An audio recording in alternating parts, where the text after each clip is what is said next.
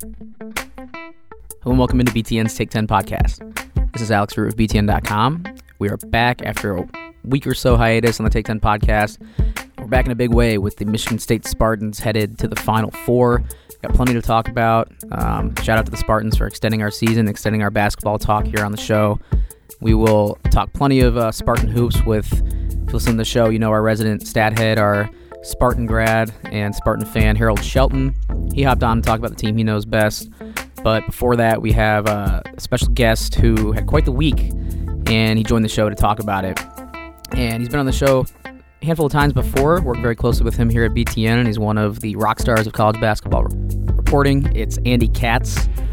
Andy, as college basketball fans out there probably know, is a longtime college basketball reporter, worked for BTN the last couple years. Very present, very front-facing talent who is pretty much everywhere, and he literally almost was everywhere this past weekend during the NCAA tournament. So we talked with Andy about his 4 stops at all 4 regional sites. He did a marathon of sorts from Wednesday to Sunday, went from the regional site in Anaheim, hopped over to Kansas City, then to Louisville, and finally ended up in Washington, D.C. To see as much basketball as he possibly could, and his luck would have it, he ended up at 2 of the best games in the entire NCAA tournament, Purdue, Virginia, and Michigan State, Duke. So, talk at length with Andy about his travels, about what he saw, who he talked to along the way, and we also previewed the Final Four with him, as we did with Harold Shelton. So those 2 interviews are coming right up. We also have a third discussion on this edition of the Take 10 podcast. We have producer Colleen Degnan and her Call for the Culture segment that we've done the last couple of months. We pick it back up. Colleen hops on to discuss everything going on in the intersection of sports and pop culture. This particular episode is a little more Final Four and bracket-based. We talk about what to do in Minneapolis. We continue our bracket segment from a couple weeks back, which ranks the U.S. cities bracket style. So it's a good way to close out a really fun episode, and I hope you enjoy listening to hopefully all of it. So before we get into those 3 interviews, I have to give a shout out to Northwestern University School of Professional Studies. They are back as the presenting sponsor of the Take 10 podcast. Thanks to them for jumping back on.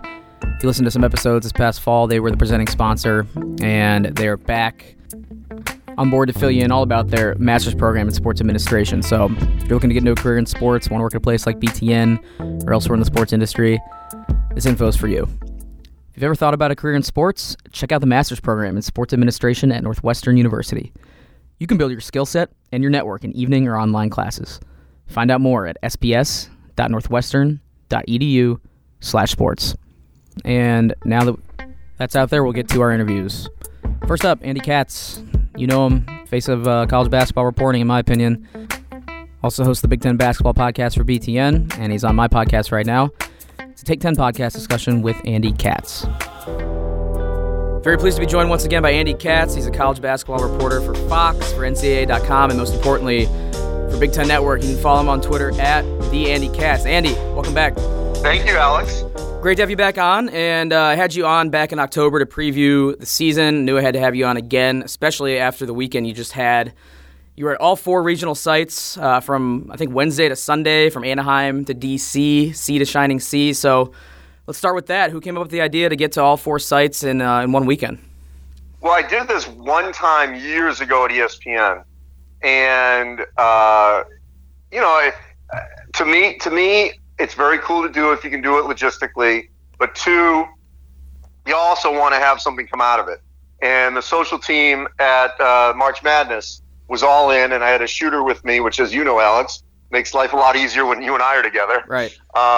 So I didn't have to do it solo, because especially when you get to this point in the season when there's a lot more media and you want to grab interviews on the court, wherever, it's just hard to do solo. So that was number 1. Once they were going to commit to send a shooter with me, and actually they split it up. There was one female producer who was with me the first 2 days and another female producer who was with me the second 2 days. So it just made life a lot easier, but it was great. And as you know, the last 2 days of it were unbelievable. Those 2 games, the Purdue, Virginia, and Michigan State, Duke, Not that I needed something like that to make it worth it, but they were just epic. It was just so good. Yeah, we'll get into the details of those unbelievable games, especially the final two, like you said, in just a second. But yeah, you went from Anaheim, Kansas City, Louisville, then Washington, D.C., finished up with the Michigan State game on Sunday. And the March Madness Twitter account, at March Madness, put out a video recap of the travel, so I encourage everyone to check that out. But before we even talk basketball, I'm curious, just with the itinerary like that, it kind of requires a lot of things to go right, with minimal travel complications and minimal issues popping up. Did you have any, travel issues throughout the weekend, or was it all smooth? Well, so as you know, Alex, during the winter, going to Chicago every week and other Big Ten sites, we had a lot of issues this winter. And in fact, this whole winter, the only time where I could not make a flight was the day of the polar vortex. That was supposed to be a day I was supposed to be in studio on a Wednesday. Other than that, there were a lot of delays. I never missed anything, but just a lot of delays and dealing with a lot of weather. So you're right. I was a little worried about that. I actually went all but one of the flights were American. There was one Delta direct from LAX to Kansas City. But there were two curveballs. One I wasn't expecting, one that I knew of. And that was, I originally was on a MAX 8 from Hartford to LA direct. And that got grounded, as everyone knows, those flights, those airlines. So I'm going to check in my flight, which I didn't know was a MAX 8. This is the night before, so last Tuesday. And suddenly I'm going through Philadelphia to LA, and I also, that meant was leaving an hour earlier at 5:45 a.m. So it just added to, that wrinkle. And then, little sidebar, just throw this out there for you. Everything does not go as smoothly as you think sometimes when you leave the house at 4:30 in the morning. So I'm on the plane this is on the second leg. I'm getting, because my family wasn't up yet. So I'm on the second leg from Philadelphia to LA, and my wife texts me and she says, "Hey, by the way, did you mean to leave your laptop?" Oh, man. Which, of course, I did not. And I needed it for either writing or Skyping or whatever. So I cannot believe that I left my laptop sitting out because it was 4:30 in the morning, and of course I was bleary. So she had to FedEx my laptop to Anaheim, okay, which was luckily the only spot I was in 2 days, Wednesday and Thursday. So it got there Thursday morning, but that was something that was a complete curveball, which you're the first one I'm telling that to. And then the other one that I knew was going to happen, which was there's not a direct flight, at least not on American, which is the main carrier, or Delta. Maybe there was Southwest. I don't know. I didn't even check, but I don't think so. From Kansas City to Louisville. So even though our graphic shows me darting across, I had to go through Dallas. And so that was just not fun because that was like a 6 a.m. or Saturday morning after leaving Friday night, the arena at like 12:30 in like a monsoon in Kansas City. And then the only direct flight in the earlier part of the day from Louisville to D.C. is at 6 a.m. So after leaving Saturday night in Louisville at like 12:30 or whatever it was, we had to go 6 a.m. Louisville to D.C. and arrive in D.C. at like 7:45 in the morning when the game wasn't until 5.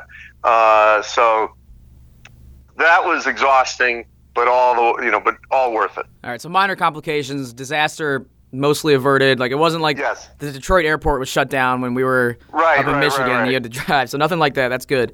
So yeah, not only did the travel go right, but like you said, the order of sites you visited pretty much laid out perfectly. You saw all the biggest drama. Anaheim, at least from a Big Ten perspective, was kind of a dud, but you did see once you got to KC, you saw Auburn rallying around Chumo, Kiki in the locker room there, and then witnessed two of the greatest, Elite Eight games of all time, in my opinion, between Purdue and Virginia and Duke and MSU. So let's start with anything that I might have glossed over, kind of talking about Anaheim and KC there. Was there anything that popped up at those first two sites before the two legendary games that is worth discussing?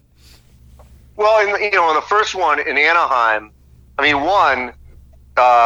you'll appreciate this from a social perspective, I interviewed Chris Bird a bunch, and we did these, he's had this whole social media thing that's been a hit, these fireside chats, kind of a mocking, almost like a Wayne's World kind of thing, or Between Two Ferns is probably more appropriate. And so I did like those in the locker room. So we had a fun bit with that. Disappointing from a Big Ten perspective, because I really thought if it wasn't going to be Gonzaga, it was going to be Michigan. And Michigan I'd never seen them perform so poorly offensively.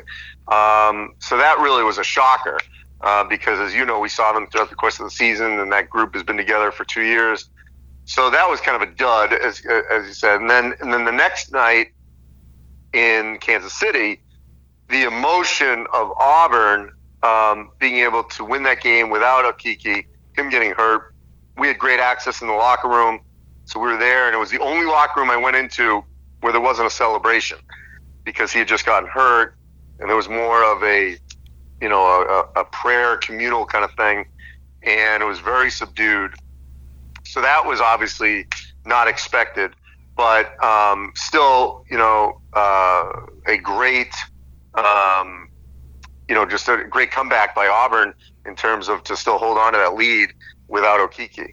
And then, of course, those next two on Saturday, Sunday were just unbelievably epic. Yeah, I saw the Chris Beard fireside chats. He kind of drew the fire on a whiteboard behind him. Yes, we actually, it's funny. We literally were like in the hallway, and I was like, I can't draw. Can anyone draw?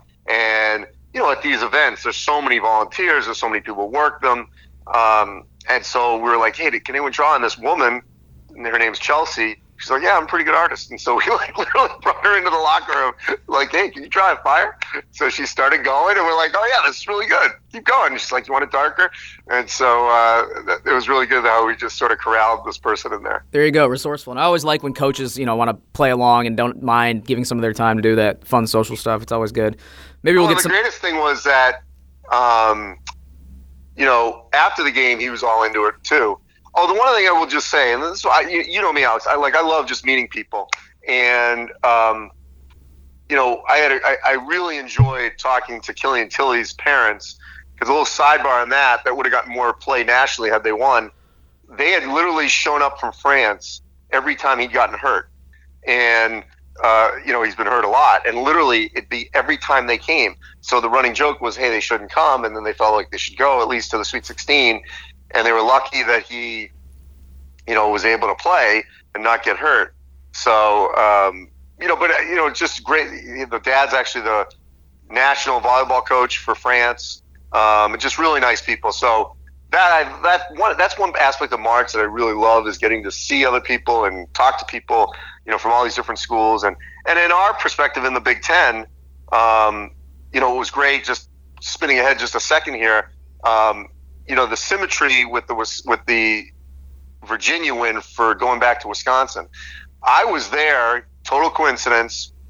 I was working for ESPN then. It's actually my first year at ESPN, literally my first year in 2000.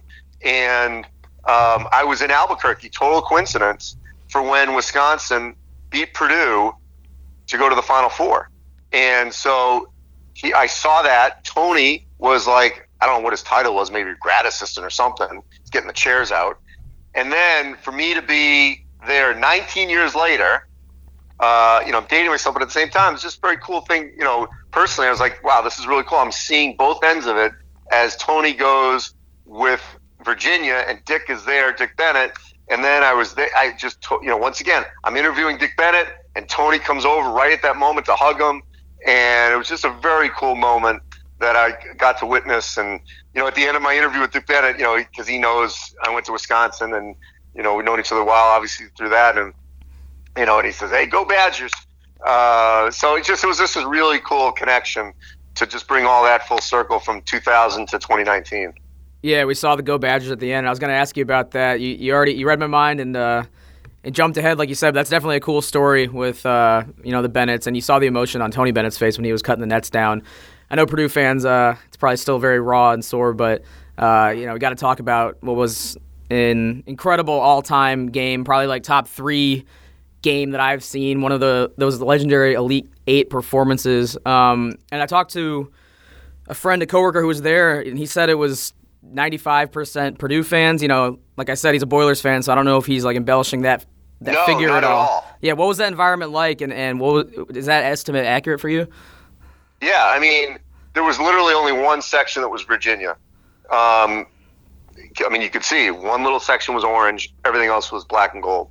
And I want to also tell you that I had such a moving interview and discussion with the Trents. Mm-hmm. So they were there. Tyler Trent's parents and brother, and it was just so warm to talk to them. And everyone always has talked about how inspirational Tyler was and will be, and all that is 100% true.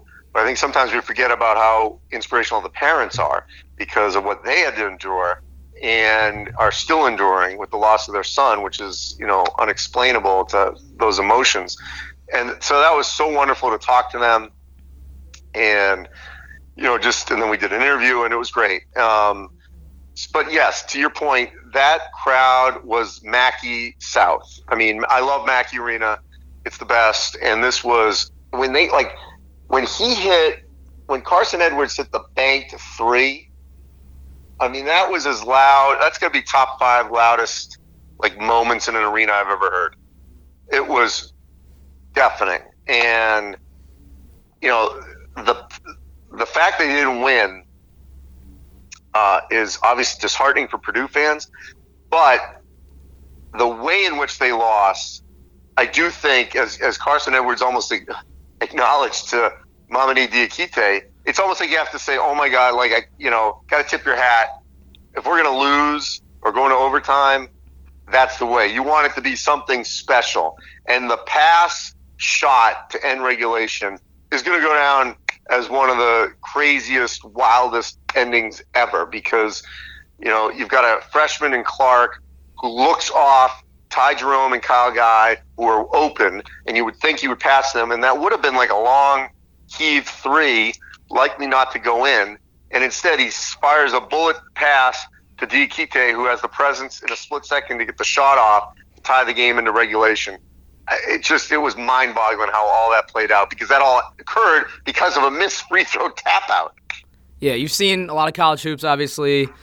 Where does that game, and considering Carson Edwards' 42-point performance is kind of folded in and baked into all that, where does it rank all time? Because for me, it's up there with Illinois, Arizona 2005, Michigan, Kansas in 2013, those type of performances. Where does it rank for you? Well, for me, I agree with you, but actually being in the arena, I think it's got to be. I'd have to really think about it. I mean, if it's not one, it's 1A, 1B, 1C, or something like that. Because I watched those other 2 games, but I wasn't in the arena. I mean, that Illinois Arizona Elite Eight game in Chicago that has to be one of the greatest Elite Eight games ever. And but I wasn't there. I was at some other site that time, and so, but I watched it. But that was unbelievably epic, and I would put this one, right there. For sure. Moving on now, you think that's going to be kind of the experience of the weekend, but Michigan State and Duke tried to outdo it in D.C. It wasn't as thrilling of a game, but you don't want to downplay it because it was still an insane, crazy game, and I want to get your thoughts on the Spartans edging the Blue Devils. I mean, I thought Michigan State outcoached Duke. I thought they outplayed Duke, obviously, and it was the resilience that was really most impressive to me. I mean, they went down, I think, 30-21 in the first half. Duke made a few runs, and then they were down 3 with just over a minute left when Duke kind of had one last push. What did you see there on the ground, and how did that environment, I guess, cap it off for you with a pretty cool weekend? Yeah, so the environment was great because it was actually much more 50-50. Duke obviously draws very well in the tournament, especially in the Northeast. So they had a great showing. And then Michigan State, very impressed with their showing. Spartan fans travel. There's also a lot of Spartan fans on the East Coast, which, by the way, sidebar, continues to tell me, which I already knew, which is, I mean, look, I'm from New England, and I went to a Big Ten school. I know so many people from the Northeast who went to Big Ten schools. And so there's a ton of alums. And this was another great example where, I don't want to get into the minutia of should they be in the East or the Midwest or whatever, but there were a ton. I mean, I'm going to tell you, it was at least half Michigan State, if not more, of fans. And so they couldn't have all flown from Michigan, in terms of them being in the area. So the atmosphere was great. Was standing a 12-0 Duke run in that first half, and the way they came back. And then Cassius Winston was an All-American the way he normally is. And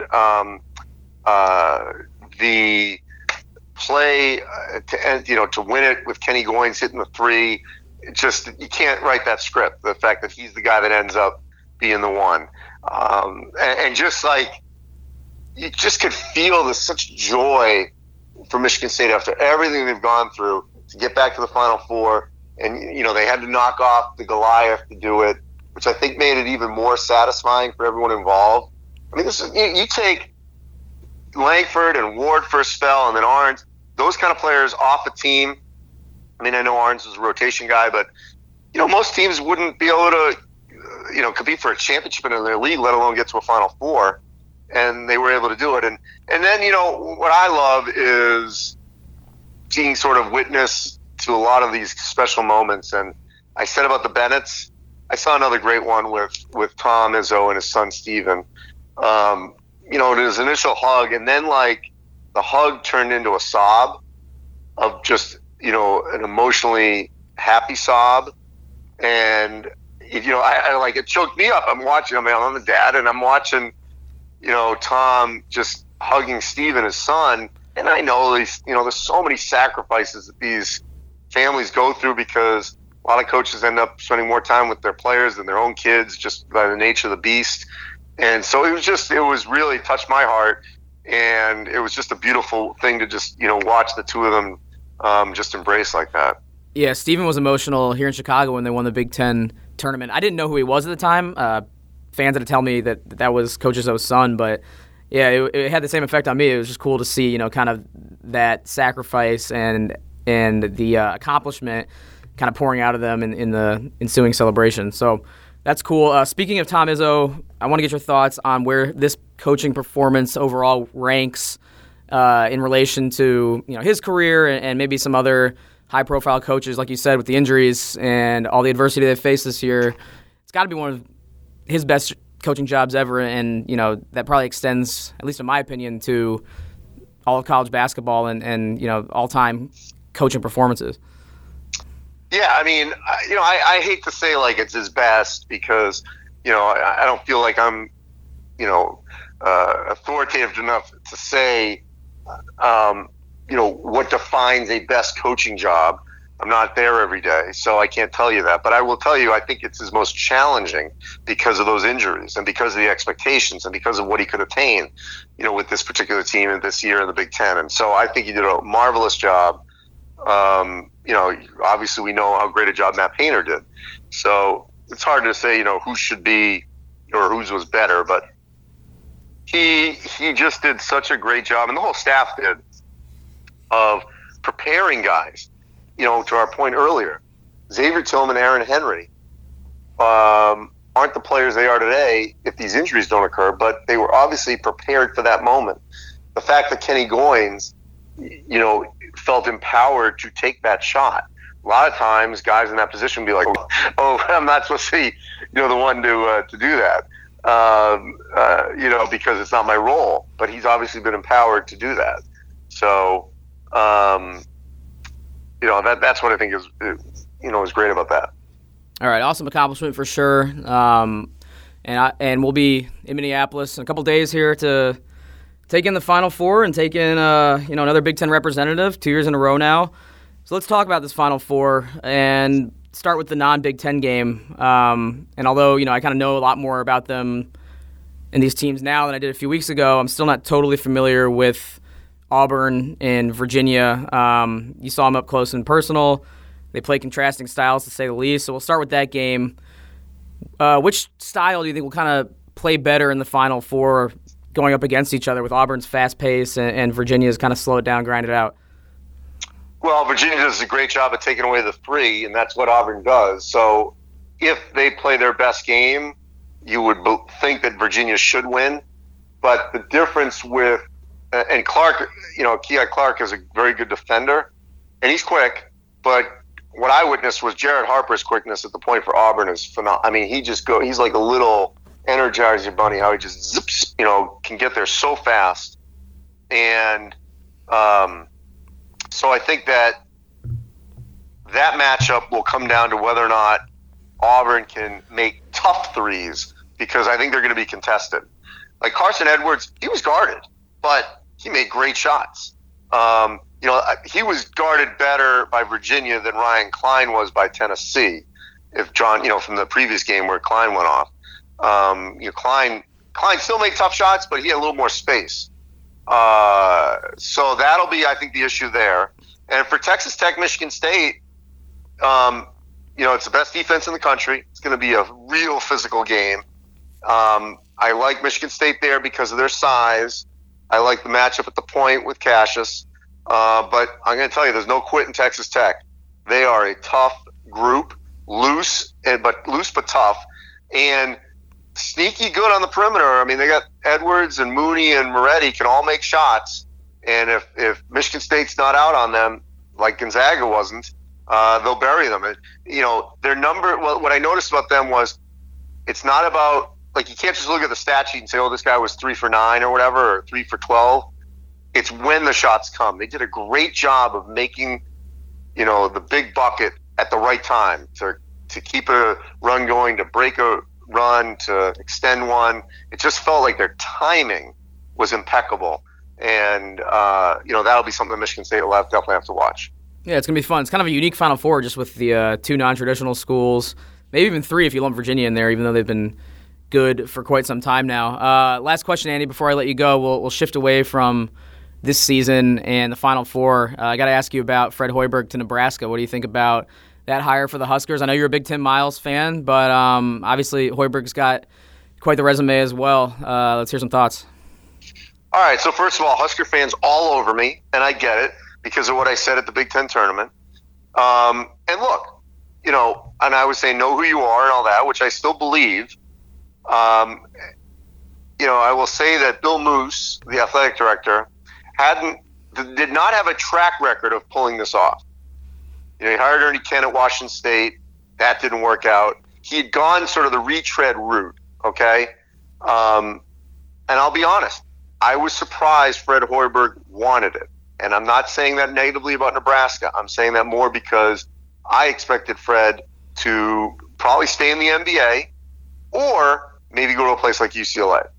So this surprised me in a good way. I think it's great for the Big Ten. It's great for Nebraska. And I also would tell you that the Nebraska job now is much better than when Tim Miles got there, because they're much more relevant, even though they didn't have some big national stage. I feel like they had more of a personality with Tim. People knew about them. They obviously finished 4th last year, even though they didn't get in, the year before the season. But I think he will, will he be will he do what he did at Iowa State? Possibly. The difference, though, is in the Big 12, Kansas has always won. But I will tell you that 2 on down is always wide open in the Big 12. And I think the stats back that up. In the Big 10, Michigan State, Michigan, you could argue for the most part Purdue now, Indiana, Ohio State. I would put Maryland, because of their recruiting base, as a top 6, okay? Wisconsin has obviously had an unbelievable run lately in the last decade. Okay, that's 7. Then the question is Iowa and Nebraska, like to me, that's your 7, where I think that'll be your consistently good 7. So now, if you're Iowa, Nebraska, Illinois, you got to crack that group. Can you crack it on a regular basis? We'll see. But that's a deeper group to crack than what Iowa State had in the Big 12. That's my only caveat there. Yeah, expecting a lot of transfers, and Nebraska had kind of gone that route with Miles, but like we saw with Hoiberg's approach at Iowa State, we'll probably see some infusion of talent that has played elsewhere. So, right. Good thoughts there, Andy. I will see you in Minneapolis in a couple days. Yes. Should be fun, and even better news, the forecast looks pretty good. It doesn't look like we're going to be freezing in April up there. It looks like 50s and 60s. We'll take it. Yeah, I'll take it, and should be a fun weekend, and sure we'll get some good stuff out there. Looking forward to it. All right, thanks, Alex. All right, thanks once again to Andy for joining me. He's been killing it all year, the past 2 years really, for us at BTN, and excited to see him catch up at the Final Four. And I thought, in my opinion, it was cool to hear just his travel stories of making that many games in that many days, and kind of hearing some of the stuff behind the scenes, like losing the laptop, something that I would totally do, forgetting that at home, and having the crazy flight connections because of the stupid MAX 8 scandal with the Boeing plane. So anyway, cool behind the scenes stuff from Andy, cool basketball analysis as always, and we'll keep it moving now by getting to our stat head discussion with Harold Shelton. Mr. Sparty himself hops on, breaks down Michigan State's run, and we preview the Final Four as well. Let's get right to it. It's BTN's discussion with Harold Shelton. It starts right now. All right, very pleased to be joined once again by BTN researcher, stat head Harold Shelton. He's a very happy man. Congrats, your Spartans did it. Yes, they did. I'm still flying high. Kind of hard to believe that they got over that Duke hurdle, but they did it. Yeah, I mean, going back to a few weeks ago when the bracket came out and we talked about how MSU may or may not have been put in, an unfavorable position with Duke in their bracket. It didn't matter. They were able to overcome the Blue Devils. But what's really remarkable to me, let's just go back to the beginning as we kind of dissect this Final Four run, is how it did not start off very promising for Michigan State. I mean, Bradley came out, kind of took a swing at them. There was the drama with Aaron Henry and Tom Izzo. MSU kind of squeaked that one out. So when you were watching that game, did you think you'd be sitting here 2.5 weeks later looking at hotels from Minneapolis, essentially? So it's funny when you look back. I think it was a 2-point game at the end of 4 timeout with Bradley. Mm-hmm. And you're just kind of, as a fan, you're like, I've seen this movie before. Let's not do this again. The last time they were at 2 and won the Big Ten tournament, they got upset by Middle Tennessee. But I figured if they can get through that one, that the jitters would be out and you don't have that cloud hanging over you about the last time you were seeded this high that you lost early. So once they got through that, I felt pretty comfortable with the Minnesota matchup. I thought they beat LSU. I was very surprised at the low turnovers that they had in that game, because I know LSU is a very athletic team that likes to speed you up and cause chaos. But Michigan State controlled that for most of the way, and then the fact that they were able to only turn it over 7 times against Duke, that was.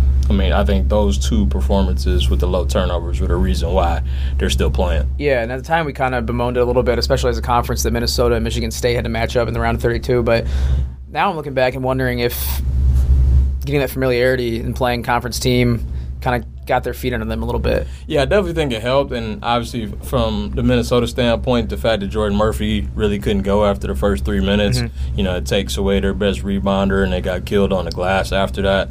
I definitely think that hurt them. But from the Michigan State perspective, you played them once. You beat them by 20. They lose their best player or second best player. And at that point, you put the foot on the gas, try not to let it up. For a little bit there, Minnesota got it to 9, and then Winston had his own personal 7-0 to push it back. And I think from there, it was pretty comfortable the rest of the way. I do think that familiarity helped Michigan State, but it hurt Minnesota. All right, so we can talk the Duke game and preview the Final Four here in just a second, but I want to reflect a little bit about the conference as a whole. I think they showed out pretty well. 8 teams, and there was only one really ugly showing, and that was Wisconsin. Iowa and Maryland were in thrilling games. I think some of the best games of the tournament, and they almost made the Sweet 16. Big Ten had 3 Sweet 16 teams, 2 Elite 8, and got one to the Final Four. So I think the other darling of the tournament for the Big Ten obviously was Purdue. What they were able to do against Tennessee, giving us what looked at the time like the game of the year, and then they topped that, even though the result wasn't in their favor against Virginia. I just want to reflect on their run a little bit, and as a close follower and a Big Ten employee and just observer of Big Ten sports, how you felt watching Purdue come so close and ultimately fall short. I was rooting for Purdue like it was Michigan State. Like, right. When a team hasn't gone to the Final Four in nearly 40 years and, they packed that place, it sounded like Mackey South in Louisville. Mm-hmm. The fact that, Carson Edwards is hitting shots from all over the place and, they had a big lead and it looks like Virginia's going to pull away and then Purdue gets it back and Carson banks in that 3 toward the end of regulation and you're thinking like, okay, like they're going to do this. And to have it slip away the way that it did, like, I was hurting for them. Yeah. And, personally, like, obviously it would have been awesome for Purdue to go and then have Michigan State go and you have the Big Ten well represented. But it also would have been nice to just knock out 2 ACC 1 seeds, consider how much we heard about the 3 ACC 1s and a potential all-ACC Final Four. It would have been great to have 2 Big Ten and no ACC. Yeah, and I'll preface this comment by saying credit to Virginia. Like, they're obviously a great program, a great team this year, and it seems like Tony Bennett's doing everything right at Virginia. Watching them and rooting for Purdue to beat them was so frustrating because Virginia reminded me of when I was in college, like playing at the gym, the rec center, against like just the disciplined guys that you can tell have been playing. Like they all went to the same high school and would run their sets and like always be in the right spot and would always have the right cut, or like when a offensive rebound would come off, they would always be in the perfect position. And you see why it's been so successful. It honestly, even though I knew what they were about, it surprised me at just how precise they were in everything. And you don't expect people that look like, short 6-foot guards like Kyle Guy or Ty Jerome to necessarily burn you. But they came out and got the job done. And the no-look pass to Diakite for the I mean, that is – can you imagine making a no-look pass in that situation? I mean, the fact that, the ball gets tipped all the way into the backcourt, you're scrambling. A freshman in that spot picks the ball up and, would you have been shocked if he just tossed one up from half court knowing that the clock was running down? I mean, a lot of people probably would have in that situation.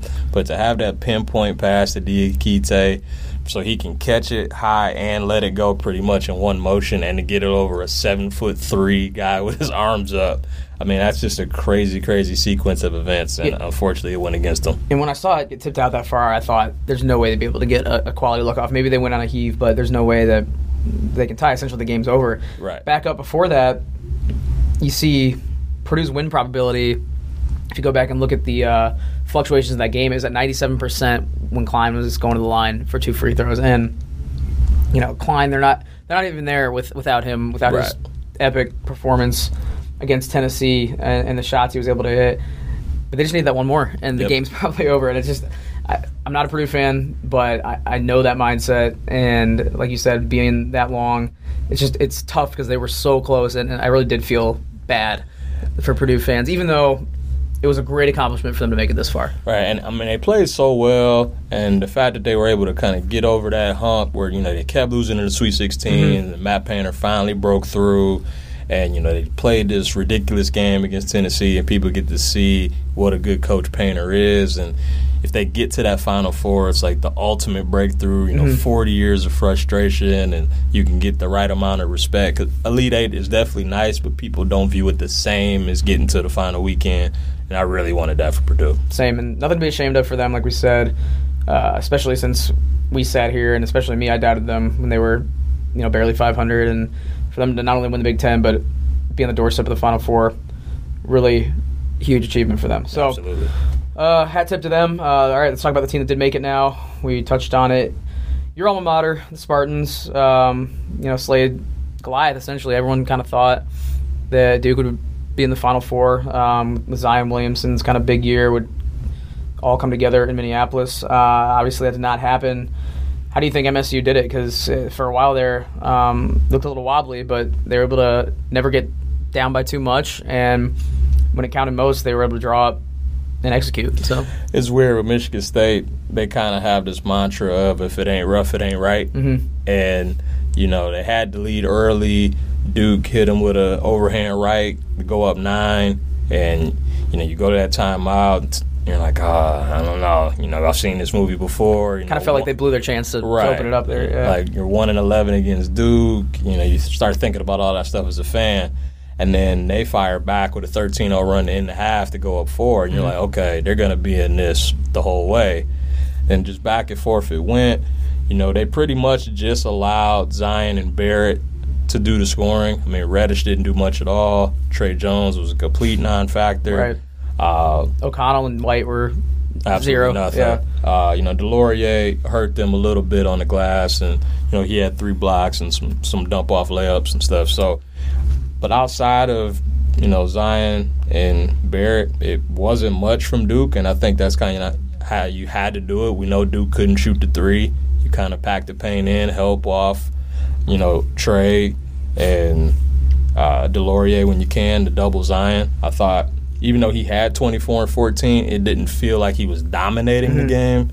And the fact that R.J. Barrett loves to play hero ball in certain situations was very advantageous for the Spartans. All right, played right into their favor. And I was kind of saying in the first half, even though Michigan State looked pretty good, I was like, oh, they got to get a little more from Goins. They got to get a little more from McQuaid. Ended up, you know, both of them stepped up, and especially Goins obviously called his number. And that's a situation where, especially after the game he had, I mean, he did turn it on a little bit in the second half, but in the first half he was broke.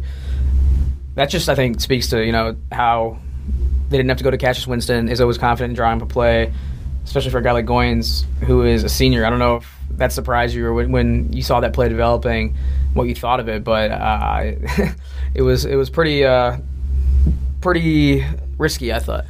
Well, it's funny because, like, reading some of the articles, the play wasn't supposed to be for him. Okay. And so, you know, it was supposed to be a lob to Tillman, and Winston was kind of, you know, be a decoy and set a screen. And once he kind of got in Zion's way a little bit, Goins popped out. He got the pass from Tillman, and he just said, look, I'm going to shoot it. Right. It is what it is. I'll live with it. You know, he hadn't had a good game. He was 1 for 7 from 3 before that shot. So for him to have the guts, knowing he hasn't played well, hasn't really had a good tournament at all, to let it fly with that kind of confidence to slay Goliath. I mean, that's, you know, a walk-on, you know, making the 3 over the number 1 overall pick. Like, that's college basketball, that's right? Poetic. And beyond that, I mean, obviously there's been a ton of storylines this season. The Izzo thing kind of dominated for a couple weeks with the yelling at Aaron Henry. But I just like how this team has just been so likable all year. I mean, after this weekend, some stories were out there about Gabe Brown and how he pays tribute to his dad and misses his dad, who passed away recently. Goins obviously being the walk-on and coming from a family that literally took out a loan so he could play college ball. Kyle Arns going down in the Big Ten Tournament Championship game, and them rallying around him and Josh Langford kind of all year round.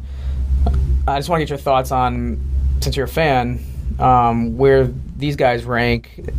It's on, you know, your likability scale, because, you know, we all have those teams that we follow, and sometimes they're great and everything comes together, and sometimes you're like, you know, this team is good, but they're super frustrating. So where do these guys rank? Because from afar, I'm having a great time following them. Yeah, it's hard to say exactly where they rank because they still got a couple games to play, hopefully. True, yeah. But in terms of likability, I mean, they're probably up there with the 2009 team for me. I mean, I was a teenager when they won the whole thing. So while I liked that team, I didn't follow it nearly as closely as I do now. That 2009 team was special. You know, got all the way to the title game, got to play pretty much at home for the Final Four. Right. So that's something I'll always remember. But I mean, this team is probably the most mentally tough team that Izzo's had. He pretty much admitted that after the game. You know, obviously it's not as physically imposing as some others, maybe not as deep as some others, but they never panic. I think a lot of that has to do with the senior leadership from Goins and McQuaid, and you got, you know, cool hand Luke with Cassius Winston at the point, kind of controlling everything. So, you know, hopefully there's a storybook ending Monday night. If not, it's still been a great success, you know, to have Big Ten tournament, Big Ten regular season, get to the Final Four to beat Duke. You know, it's been a great run so far. Yeah, and I'm glad you mentioned Cassius there because we barely talked about him. Like, honestly, he's almost the main story that we overlook because he's so consistent. I've never seen, I don't think, somebody who's so, like, just under control kind of at all times. He's done it all year long pretty much, only one or two slip-ups throughout the year. He's always got the ball in a string. He knows how to kind of feel out the defense. He's not physically overwhelming, but can still create his own shot. I don't know how he does it. He's just a phenomenal player. I don't even know what he compares to. Yeah, I want to say Kenny Smith made the comparison to Sherman Douglas from Syracuse. I could see that kind of similar games where it's old man game. Raftery says he kind of meanders to the bucket. It's not a blow by, but for whatever reason he always seems to have a step on a guy. I mean, we saw that with the game winner in the Big Ten tournament where he's able to get it over 7-1 John Teskey at the rack. He just finds a way. He's been clutch to have 20 points, 10 assists, and 1 turnover against, hounding ball pressure from Trey Jones and that Duke team. I mean, that speaks volumes. And, when they were down 9 and they were wobbly, he kind of knew, like, okay, it's my time to get us back into this. Okay, now we're back in it. Let me get the rest of the guys involved. He kind of seems to sense the moment and, make the plays that need to be made. Yeah, Izzo called him the Tom Brady of college basketball, I think. So, pretty apt comparison there. Before we wrap up, let's preview the Final Four. Saturday night, the late game. We saw what Texas Tech can do. They really surprised me with just how rock solid they've been. I mean, they haven't really even been pushed in the tournament too much. The Gonzaga game, I guess, was kind of close, but they handled them pretty well. Blew out Michigan, and obviously Michigan State's had their success against Michigan this year. But, those games were the transitive property is not great to use in basketball, but obviously Michigan State was not a blowout any of the 3 times that they won. So how does MSU avoid the same fate that Michigan put up with against Texas Tech? I think the good thing for Michigan State is that they've played a couple of ball pressure teams in LSU and Duke to kind of get them ready for this moment. We saw how great Texas Tech's defense was. They held Michigan to 44 points in the Sweet 16 game, which is crazy. They're the number 1 defense in the country, according to KenPom. I see no arguments there. Right. And they like to force a lot of turnovers. And so, they guard, they switch everything. They're really athletic. I think if Michigan State could take care of the ball the way they did the last 2 games, they should be fine. Winston should be able to run the show. Aaron Henry on Jarrett Culver will definitely be a matchup I'll be looking for in terms of if he can slow him down or not. And, they're going to have to get some shots from McQuaid and Goins. I mean, they were kind of quiet in D.C. outside of the Goins' big 3, but we haven't really seen McQuaid have a good game the whole tournament. Not really since the tournament title game in Chicago. Exactly. So, another low possession type of game. I mean, Tech will want to run, and if Michigan State turns it over, they will run a lot. But if they can cut down on the turnovers and make that a half-court game and run when they can, they should be all right. If we can get another Matt McQuade dunk, I'll enjoy awesome. that. I did not see that one coming. Or the crazy layup. I'm fine. Yeah, those two plays. I mean, he didn't shoot the lights out, but those two are going to be on the championship DVD if they ended up winning it all. So absolutely. All right. Well, obviously Virginia and Auburn, 2 contrasting styles. We can worry about that when if MSU gets there. Hopefully they do. Texas Tech obviously is the looming challenge right now. So hope to see you up in Minneapolis. Congrats again on a great season, and hopefully we can sit down pretty soon here and reflect on a first Big Ten national title in 19 years. Yeah, I hope so, man. Hopefully there's 2 more games to be played, and hopefully the Big Ten wins both. All right, we'll be watching. All right. Thanks, H. All right, thanks again to H for joining me. Always good stuff from him. Hope his Spartans can pull it off, obviously. Get that first Big Ten national championship in nearly 2 decades. So, see him soon, and we'll move it along now to our final segment. It's Colleen Degnan's Call for Culture segment. You've heard it before. A lot of sports talk, pop culture talk, a lot of meaningless bracket talk, and I say meaningless because we're ranking things that are totally subjective in a March Madness style way. So keep listening, and you'll get the gist of it. It's our Call for the Culture segment, and it starts right now. All right, after a week or so away, we are back with another Call for the Culture segment. It's Alex Rue alongside producer, co-host Colleen Degnan. Colleen, welcome back. Thanks. Thank you. Have you been? I've been well. I've been better, but I've been well. Okay. Sounds like my kind of spring mood when it's, still chilly and you can kind of taste spring, but I feel like we said this for a month or so now. It's just not quite here yet at this point. Yeah, the temps are fluctuating. It's typical spring in Chicago. So yeah, we could be better, but we've definitely been worse. So, and other people are worse, aka breaking news. Yeah, I was going to say some topical news right now. This literally just broke right before we hopped in the studio. The Alliance of American Football, the AAF, is no more. RIP AAF, the league has decided to discontinue operations, I guess, immediately. Do you have any sort of... That's probably got to be the shortest stint of any... I don't know. There's been a lot of, kind of leagues that have popped up here and there and have folded. But yeah, I thought they'd at least get one season in. I don't know. Do you have any eulogy you want to deliver? Any memories from the AAF? I mean, it makes anybody's New Year's resolution look a little better. If you could outlast the AAF, you can really do anything. That is true. That's a good point. Yeah, there's been so many of these leagues that have tried to either compete with the NFL or at least be like a development league for it, or try and command the off season like spring and summer. And for that first weekend, it looked like the AAF might have a shot. I feel like their ratings were pretty good. People were intrigued. It was the weekend after the Super Bowl, so people still had that football appetite. But then kind of predictably, people's viewing habits just fell off. People realized this is not good football, and no one really wanted to watch. Maybe it just needs to shorten its season down to that week and a half, 10-day golden period. Yes, one game and then the playoffs and then the AAF Bowl. And then it's done. It's a little unfortunate because you had Johnny Football just getting involved, and he was kind of must-see TV if you're still into that whole soap opera. And there were some compelling storylines. They had some good ideas, I think, with the replay cameras and some of the marketing plays they did. But now I think we're just going to have to wait for the XFL when that launches. It's another alternative league. So. But yeah, sorry to anybody involved. Yeah, it's too bad. But in other professional sports news, it was a big week for you, the one we missed. So we'll have to talk about this now because I don't want to gloss over it. We can't. Tell me about your big week, actually your big evening. Last week it was, right? Yes, last Wednesday. What happened? I went to the Trailblazers game.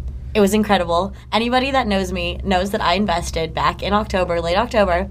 I wanted to take stake in an NBA team because, per usual, which we also saw happen, the Badgers basketball team broke my heart in not that surprising fashion. Not a great showing from them. Really not a great showing. And this is exactly why, back in October, I was like, I need to pick a team so that when my team does end up losing way too early on in the NCAA tournament, I'll have something to fall back on. And I chose the Trailblazers because at the time they had a really good Big Ten conglomeracy. It's kind of been traded away some, but now I'm just too far in it. Love all the players, love the coach. So this is the first season you were really a Blazers fan? Yes, this is the first season. And you went to the Blazers Bulls game, so you didn't go to Portland. No. I went down the street. Just down the street at United BC. Center. But it was great incredible. job. Great job by the Blazers. Great win. Great loss for the Bulls, who need the tank to get Zion Williamson. So I was rooting for the Blazers with you. Any highlights from the game? I got asked if I was from Portland a couple times, and so I got to give this lovely spiel of, no, I'm not, but then here's why I am a fan. My roommate and I had a blast. Cool. It was a great Wednesday night activity. Sad that Nurk is broke his leg the day before or whatever. It was his left, tibia and fibula or whatever. The bone, I'm glad he was wearing one of those leg sleeves because you could see the bone coming out. Yeah, I couldn't. Yeah, too crazy for me. Yeah, but with the whole Blazers thing, like you said, this is their one chance to see him. Are you going to go on the road, see any road games ever? Maybe if they are. Milwaukee. They clinched a playoff spot. So TBD. They can play Milwaukee maybe. I would for sure go up to the Fiserv Forum. Fiserv Forum, new arena. So did you notice at the Bulls game? I'm curious because the first thing I've noticed, I've only been to a few. It was also my first Bulls game, so it was a big night. I've been to a few over the years, but one thing that jumps out at me and the thing they do really well with the Bulls is no matter how good or bad the team is, the marketing in that arena for those games is always on point. The mascots are great. Benny the Bull is the best mascot in all of sports. The lighting with the intro videos and everything is great. Was so dramatic. The music is amazing. Yeah, the Bulls intro video. The Bulls are running through Chicago down the loop, through the That's iconic. That goes back to the MJ days with the the intro music. Oh my God! Stop. So what is that? No matter, everyone knows what I'm talking about if they've been to one Bull or heard any sort of Bulls music over the years. That was the Jordan music, the intro. I don't even remember that, but I know that's one thing that's carried over. But yeah, amazing marketing. at any Bulls game. Hawks do a really good job too. I just didn't know if you picked up on that or if you're just too into the Blazers. I mean, I was 100% cheering for the Blazers. I actually had a few Blazers fans around me. Okay. So I was able to be vocal and not given any side eyes. So and great. To be honest, probably half the Bulls fans in there were rooting with you for the Bulls. So you could tell everyone was in red and black. I was following that game because you were texting me from it, so I wanted to actually see how it went. And I think the starting lineup for the Bulls that night, 3 of the guys I'd never heard of, and it was just full on tank mode. Props to them for finally just shutting everyone down and putting guys off the street into the starting lineup. Do you think full on tank mode is going to pay off? Probably not. The Bulls will probably get the 5th or 6th pick and be stuck with not Zion Williamson or Ja Morant, who those are the only two that I think can really resurrect the franchise in the short term.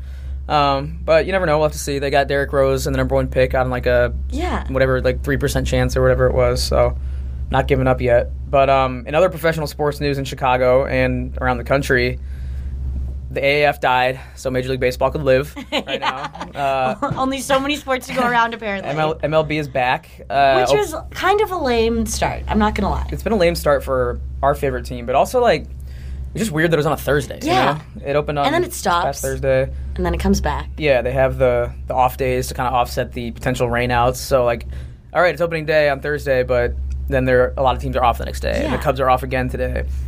And also, it's cold, so it's not baseball weather. Doesn't feel like baseball season. So opening day in Chicago is not till next Monday, the 8th. Right. But yeah, our Cubbies are not looking too hot. I'm worried. I don't know about you. I mean, last night's loss against the Braves was not cute. It was historic in how bad it was. Not cute. I think they made 6 errors in a game for the first time in at least 10 years, 13 years, or something like that. Did you see the reaction of the girl's face? Yes, that was perfect. Error? That was amazing. I didn't watch much of the game, but I saw that error, and that was pretty much what... That's good. I was like, that's going to be a meme. That's pretty much what I was doing at home. Not good, though. I don't know. I mean, come on. I mean, it's what, the first week of play. Yeah. It's so early. Baseball has so many games, but you're a Wisconsin girl, went to Wisconsin. The Brewers are still scary from last year. I'm so not a Brewers fan, just so we can clear the record. I will never cheer for the Brewers. Were there a lot of Brewers fans at Madison? Yes, because Wisconsin only has one professional team per sport. But there were a lot of Cubs fans up there, too, I assume. Yeah, you get a lot of, the Chicago kids up there. But, the Brewers looked good. Christian Yelich seems like a good guy. Christian Yelich is a god. It's crazy how good he's become. Yeah, super nice guy, likable, just straight up rakes, with the bat. It's unbelievable. So I'm worried about our Cubs. We can this will be oncoming. Yeah, we can extend the storyline as the season goes along, but there's no need to start off so jaded. We got to be more optimistic. All right, hopefully we can look back at this and listen back and laugh as the Cubs are, leaving the Brewers in the dust. So I guess we can't complain about. Well, I was about to say we can't complain about our cold, but transitioning into talking about Minneapolis, it's in the 60s this week. I was gonna say, yeah. Now, as we so smoothly, just transition to some Final Four talk with the Final Four coming up in Minneapolis this week, I was worried. I pulled up the weather app, and I was thinking that I would see... Which is always wrong. Typical, spring weather in Minneapolis, 40s, mix of rain and snow. But yeah, you're right. It's going to be 50s and 60s for the Final Four this weekend. I'm almost concerned the land of 10,000 lakes are actually going to not be frozen. How about that? I know. I'm excited for that. And I'm excited because, obviously, Michigan State is in the Final Four, so we got the second year in a row Big Ten representative in the Final Four. Almost had 2 teams. So let's talk about how we got there. That was rough. All right, let's back up. All things considered, Big Ten had a very good tournament showing that's still going on, obviously. Agree. 2 teams in the Elite Eight, which was good. 3 teams in the Sweet 16, very solid, with 2 falling just short. So I have to ask, as we're very invested, I think, in Purdue, just because some of our coworkers are big Purdue fans. And i.e. coworkers, my bosses. How did you consume that Purdue-Virginia game, and even the Purdue-Tennessee game? Because those were 2 of the best games I've ever seen, and Purdue was involved in both. Just came out on the wrong side of the Final Four one. Well, obviously I've been a little predetermined biased, just because my department likes to put all of the Purdue magic in there. But I was watching at my friend's place. We were making dinner, and I've honestly never seen Carson play the way he did.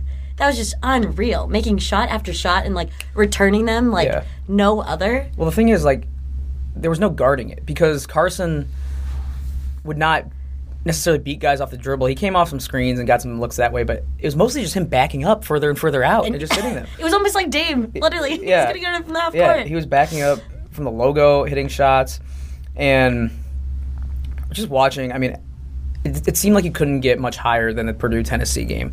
That was such a huge game, a program-changing game, as like our Robbie Hummel described it for Purdue. It felt like them finally breaking through. Yeah. And then they run into it. That way. Yeah, and it really was a program-changing win. But then they run into Virginia with an opportunity for another program-defining win to truly break through that glass ceiling. They couldn't get through, and they had it. They were there, and I were here, right? Watching. I was here watching in the studio. We were going nuts. Everyone here was screaming, just because the game was so intense, and I literally almost checked out of the game because I thought Purdue had won when Ryan Klein was going to the line up 2 with 2 free throws. He's like pretty automatic. Yeah. He'd just come off that pretty much legendary performance that cemented him as a Boilermaker icon forever. So I'll share with you something that Purdue fans will probably hate to hear, but and maybe even get mad at me for. But obviously, when I'm here at night watching the games, my job is to kind of amplify the game on social media, share the clips, best highlights, or whatever is going on in the game. So we had made a Purdue Goes to the Final Four graphic. It was ready to go. When they put Ryan Klein on the line, I put the graphic into Twitter, typed up the copy, Purdue's going to the Final Four, blah, blah, blah, and was about to hit send, just waiting for them to ice the game away. Because if he hits that free throw, it's probably over. Even when Virginia had to go to the line themselves and they were down 3, it's still unlikely they're going to win. I don't disagree with the call by Matt Painter to foul up 3. I think that's a pretty safe bet usually. You can debate that. But you still think they're going to win that game. You don't think that the ball's going to get tipped out. When I saw it go backcourt, I'm like, there's no way they're going to get a good look other than a heave. And the point guard for Virginia, I can't remember his name, makes a great pass to Mamadi Diakite, who makes the perfect catch, turn, and gets it off just in time. And at that point, it's just like all the air is kind of let out of the balloon. Yeah. No, it was like fate for Virginia, obviously. Virginia's not a team that, you kind of roll your eyes and say, oh, they get to go to, we lost to Virginia. They're a blue blood because they're not. They're not. They're coming off of a rough last year's tournament. They've been very good. You had to feel bad for them, kind of like just as Big Ten bias aside, you had to feel bad for them. What happened last year? Their coach seems like a super nice guy. Oh, I have such a soft spot for Tony Bennett. Yeah, I was going to say with you, Tony Bennett. He used to be an assistant coach at UW. Right. So. And you're a little happy for them then? Oh yeah, and one of my sisters got her grad degree from there. Like UVA is very. If there's a team to lose to, I would pick them. I also but it was gut wrenching, just not even as a Purdue fan, but just watching how close they came, and I know how much it means to that fan base. That hasn't been there since 1980, and they literally had the game in their grasp. But I was also very impressed because Purdue fans, I think for the most part, kept really good perspective after the game. Like they recognized that was an all-timer that we just saw. Thank you for a great season. Yeah. I saw a lot of responses like that on social media. Good luck to Virginia. Like I don't know if I even could have handled it that well if I was a Purdue fan because I was really impressed. Like some of them were just kind of like, you know what, Virginia was just barely better, and they're right. They have every reason to be proud of Purdue. What a season for them to because they started off so poorly. Yeah, 6-5. It's supposed to kind of be a rebuilding year for them, and came out they had one strong. of the most memorable seasons that we've seen. So hats off to you, Boilermakers. Yeah, so they did not make it. However, Michigan State picked up the baton from Purdue and carried it across the finish line to the Final Four, beating Duke. Yeah, oh my God. How did you take that one in? Were you I was watching it alone in my apartment. Okay. Which was honestly great. I was all in, focused, got some great, colorful play-by-play, and honestly, I didn't think they were going to win. Are you someone who talks during games when No, I'm quiet. Really? I'm very quiet. And you can ask the people I'm sitting by, especially at night when this place clears out and it's just a few of us watching. I'll always scream at the TV, at the refs, at the players. It's just how I kind of get into the game, and I yell as if I'm some obnoxious fan at the game. It's really immature, but that's how I do it. At least you have good self-awareness. Exactly. Were you here for that one? Yep. I was at my apartment for that one. It was Sunday, so I was not working. Alone? With friends? With friends. It was a lot of fun. We were all kind of rooting for Michigan State, but it's weird. I just didn't think they were going to win. I don't know how you feel about this Duke team. Usually, Duke is the evil empire. These guys, I didn't really mind them, Because as great of a superstar Zion is, I don't really think he has that bad guy persona. No, he seems like a great kid. Yeah. And all the other guys did, too. I think that's what happens when Duke brings in, the one-and-dones, right? It's not like that guy that's been there, like Grayson Allen, that you can learn to hate over 4 years. Well, for personal Wisconsin reasons, yes. Exactly. So, this Duke team just, the burning rage wasn't there. It was more, for me, seeing them win the way they did against UCF and against Virginia Tech, where they just got they got flat out lucky, and I'm like, come on, like Purdue gets, I think you could say, unlucky even though they got beat. They're a star franchise or star program for success like that, and meanwhile Duke, who has had every built-in advantage since K built it up, is getting missed layups at the buzzer to push them forward. So I was glad to see them. I'm glad they lost. Great for Michigan State. Who are you happiest for in Michigan State? On the team? On the team or just in the organization? Anybody? I mean, Cassius Winston, it could be a great storyline for him, being Big Ten Player of the Year, and then they literally beat Michigan all three times they played them. Yeah. So Izzo's Mr. March. I love Cassius Winston. He seems great. like so chill. Another team. All those guys are just super easy to root for. Yeah, I kind of They really are. I mean, and after seeing their player go down. Yeah, they had the Kyle Arns get hurt in the champ game. Josh Kenny hurt. How do you say his last name? Goins. He seems so cool. Yeah, Kenny Goins is a guy who walked on. A story came out. He always wears glasses in his little post from the Athletic. Yeah, from the Athletic that he walked on, and his parents took out a loan for him to even go to MSU. So he's earned a scholarship, obviously, and hit one of the biggest shots in program history, really, to help push them past Duke. So that was great. I was not very confident when they went down, I think, double digits in the first half, but they were able to pull together, and now they're going to Minneapolis. So, Colleen, somehow you have roots in every region in the country, every area that we talk about. Okay, well, this one's wild. This is OG roots, kind of, because Minneapolis, not only do I have a bunch of best friends from school from there, but dear old mom and dad got engaged in Minneapolis. It's weird because you're from Southern California. I am born in California. But you grew up there, but you have plenty of Chicago roots, obviously. True. Family roots, also Wisconsin roots because you went there and your family has ties there. And then now, all of a sudden, your parents got engaged in Minnesota. So, I swear I'm not it's almost too many up. places. I know. All right, let's hear the story. Okay, well, so it was their third date. Get this. How nuts is this? First of all, third date. They're 28, 29, 30, that realm. I kind of forget exactly what age. And they were kind of doing this long-distance ordeal for these 2.5 months they knew each other. They're walking around Lake of the Isles in Minneapolis, and they sit down on a bench, and my dad looks at my mom, no ring, and asks her to marry him. Isn't that wild? That's unbelievable. He legit shot his shot. That's shoot your shot. I know. He actually coined the phrase. No, but and if you know my dad, he's a little shyer, a little more reserved. Mm-hmm. So I think all of his spontaneity might have come out then, and now he's just been, and to be honest, loving and living life. To be honest, if we were sitting there across the park or the lake or whatever, and had witnessed that and known the backdrop of the only 3 dates before doing that, I probably would have said those kids aren't going to make it. But you know what? 4 kids later, here you are, 30+ years. Yeah, unbelievable. So yeah, sorry for the personal anecdote, but it had to be said. But yeah, Final Four in Minneapolis. Are you pumped? I'm pumped. Yeah, it'll be fun. It's kind of ironic because Minneapolis was not on our big bracket of the cities that we made last show that we're going to continue soon. We did not include Minneapolis, and we probably should have, to be honest, but we're going to pick up our bracket city talk here in a second.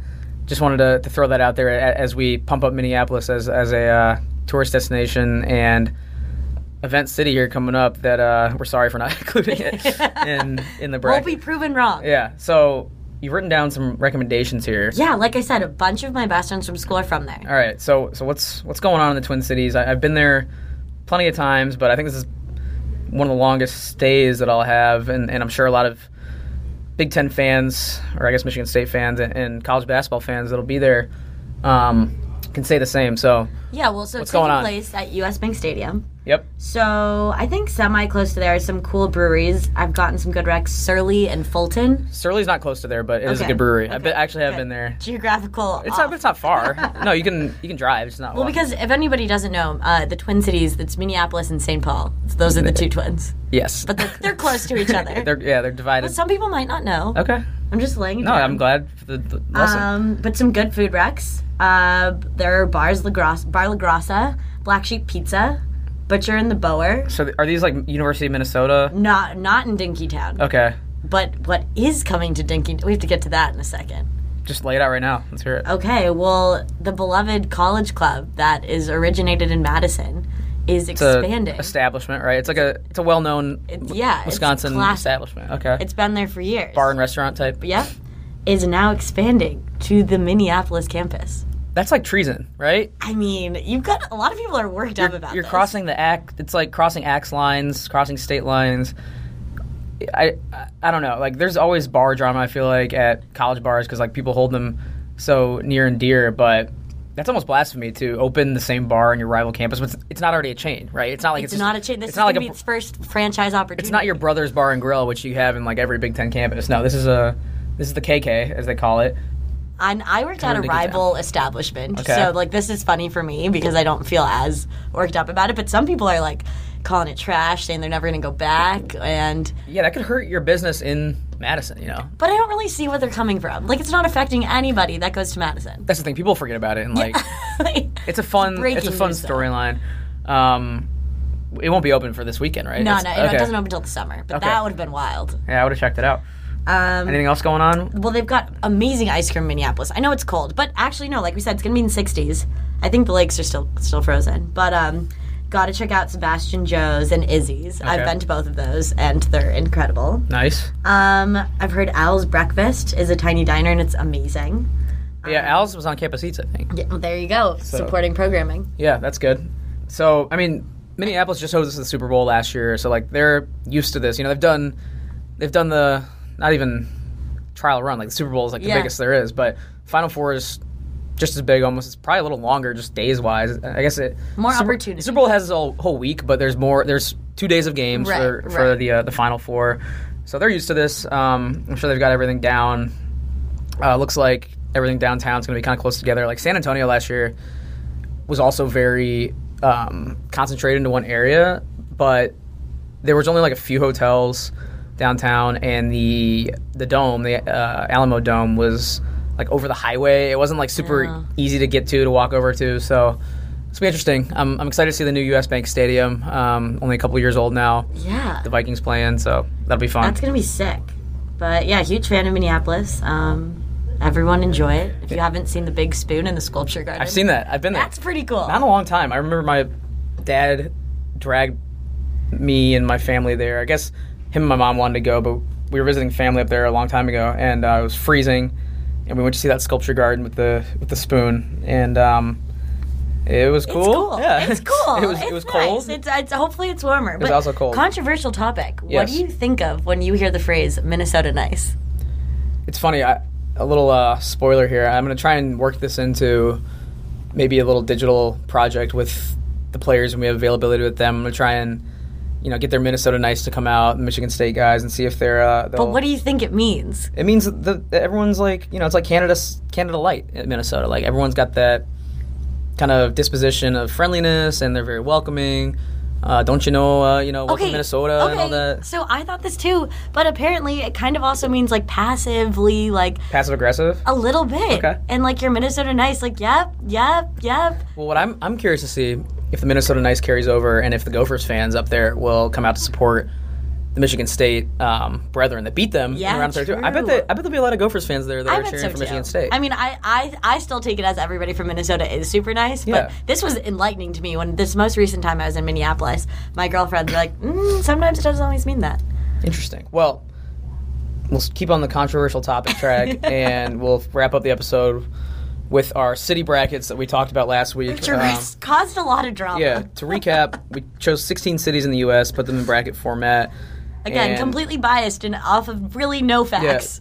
Yeah, no true categories. We just kind of rolled with it. We got it down to an Elite Eight, and we'll finish up today and determine a winner. But yeah, it did cause some consternation in the office. We had someone come over and it was furious that Indy was included. No Charleston.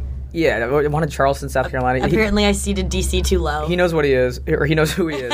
Listening to this. If you're listening. And what he is. Yeah, and Minneapolis, like we said, wasn't included, but probably should have been over a couple of these cities. But those are semantics. We already, yeah. We're committed. Minneapolis did make all honorable mentions, so they at least counts for something. Let's get to our Elite Eight, though, and determine a winner, right? And do you want to finish the whole thing now, or do you want to leave a little bit for listeners next week? We'll leave the championship game. Okay, so we'll get down to our Final Four and to our championship. Yes. We'll run through the 8 cities real quick. New York, number 1 seed, facing DC, a 2 seed. We got Chicago against Denver. Chicago's the 1 seed there. LA, 1 seed against Boston. And we got San Francisco, the 1 seed against Atlanta. So all 4 number 1 seeds are still alive. We're kind of boring that we did that. Well, got a long way to go. So let's start at the top. NYC versus DC, nation's capital versus pretty much the capital of the world, I'd say. Wow. NYC. I mean, it's the most famous city in the world. City that never sleeps. And I don't know if you have any strong opinions either way on this one, but I'm trying to think of more like timely things that we could pair them up against right now. I mean, NYC's weather is like spring there, so I'm a little bit jealous. Yeah, but DC's the same. Plus in the spring in DC, the cherry blossoms come out, and it's super nice and pretty. I mean, it's good scenery, but I'm still probably going to go NYC. Yeah, I'm not putting Washington, D.C. over New York. That's a tough second-round matchup for them. But, yeah, I agree. NYC has to move on. Okay, next one, Chicago, Denver. This is really hard. I don't think it is, but I've also never been to Denver. So okay, well, like you're getting like nature. You can do something there year round. We don't have the outdoorsy appeal here. There's nothing outdoorsy. It's just urban. It's flat, and then it gets really humid, and then it gets super cold, and you can't do anything.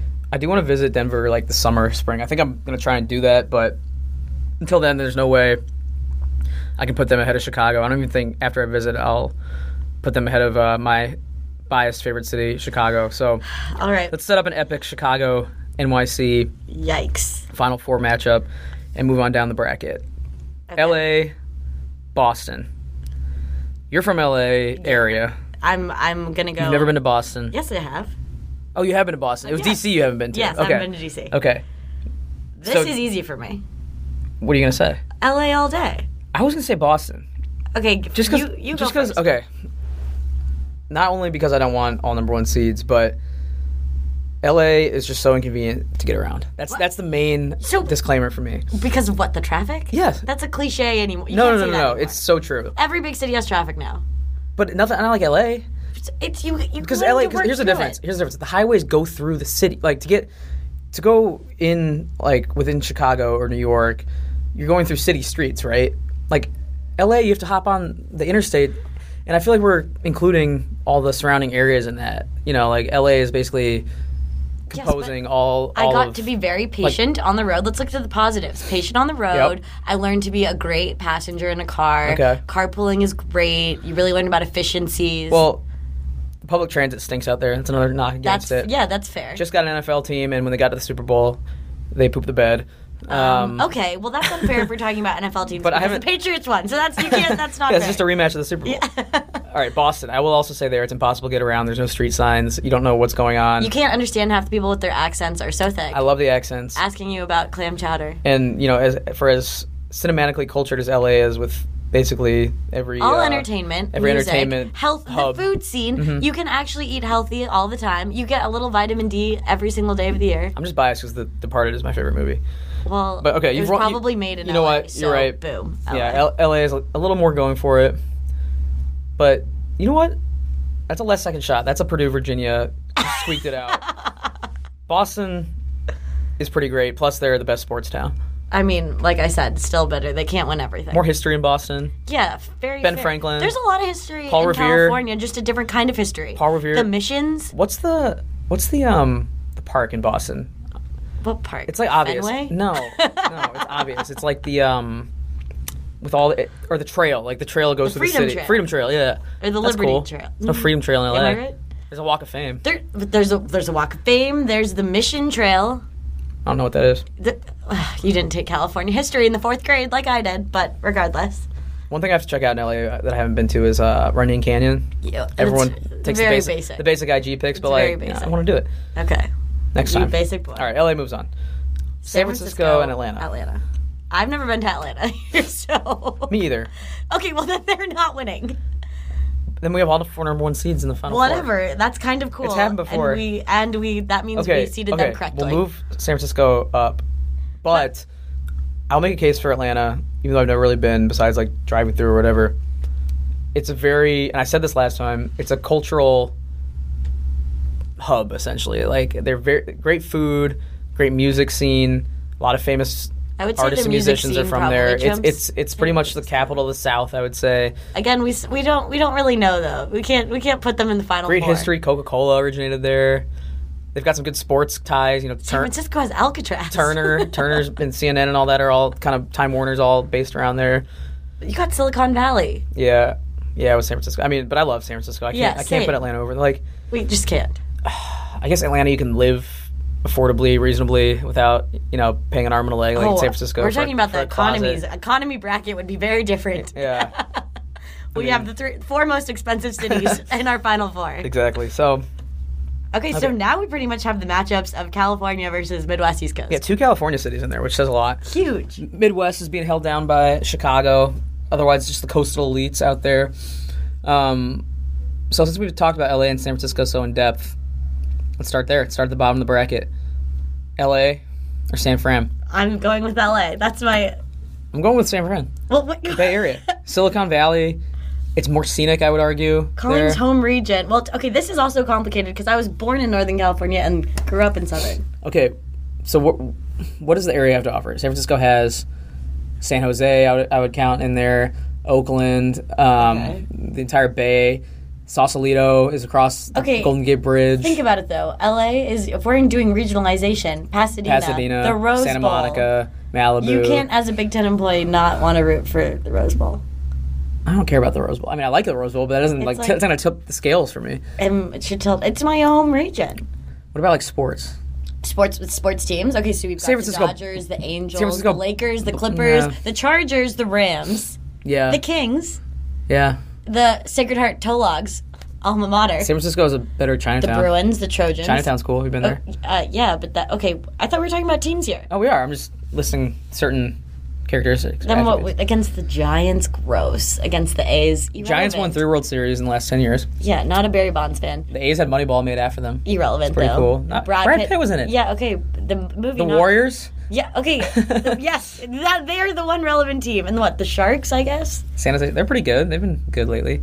Silicon Valley's big. You know, all the tech companies are out there. It's basically Hollywood versus entertainment and anything culture versus technology and startups.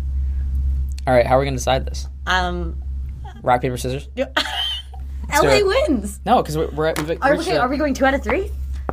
No. 1. So rock, paper, scissors, shoot. Yep, ready?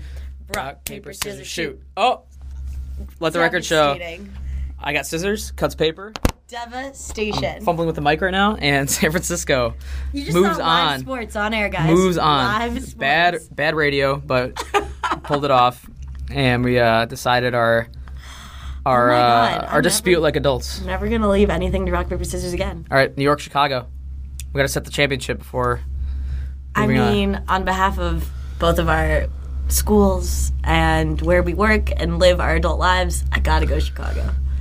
I think Chicago is the best city in the world from a biased point of view. However, I can also recognize that NYC has pretty much all the world's business and the world's I understand it's the leader in a lot of things. Just everything runs through it, it's, and you go overseas and I'll say you'll see a lot of Bulls and Michael Jordan stuff, and Chicago was basically put on the map internationally by the Bulls, which is crazy to think about. But you see way more New York City stuff. Like it's such a world. It's why I said world capital earlier. It's such an icon. Like people will wear Yankees hats, not even knowing what the New York Yankees are because it says NY in the cap. I understand this. Like I've people seen just it also. It's insane. Like I agree. That's what stood out to me the most. This is our bracket. We're not basing this off of the I'm just world. Playing devil's advocate. New York is such a institution. It's probably my second favorite city in the U.S. So it's tough to see them go at it in the Final Four here. But also, have you been to Manhattan in the summer and how bad it smells? Like the last time I was there in the summer was when I was like with my family and I was the trash just piles up in the street. Yeah, the cleanliness. If we're talking about cleanliness, gross. Chicago definitely beats New York. I know they just leave it out there. Yeah, and it's hot, it's sticky. It's still great because it's NYC, but Chicago is undefeated when it comes to summertime shy. So since we're heading that way, I think we got to put it. All right. There you have it. Our very biased and based off of no real statistic bracket. All right. Final championship. Chicago, San Francisco. We'll have to get to it next time because we've already gone way too long. Stay tuned next week. Thanks to everyone for listening. Make sure you tune in to see if our hometown city can pull it off, or if the city by the bay. And some exciting reactions to Final Four. Final Four wrap next week. And we'll have a champion by then. Maybe the first time since 2000, Big Ten. That'd be huge. Be awesome. All right. Colleen, thanks a lot. I will talk to you next time. All right, thanks once again to Andy, Harold, and Colleen for joining me. Thanks again to Northwestern SBS for sponsoring the show. Shout out to my producers, Julie Bronder, Wes White, and everyone who has listened to the show, whether it's your first time or your 100th time almost. We're creeping up on 100 episodes here, which is hard to believe, but it's been a lot of fun, and I'm sure we'll have a lot of fun hopefully talking to some cool Big Ten related personalities at the Final Four. So we'll talk to you soon. Hopefully next time we check in, it's celebrating Big Ten National Championship. We'll see. Either way, all eyes will be on Minneapolis. With that, we'll talk to you next time here on the Take 10 podcast.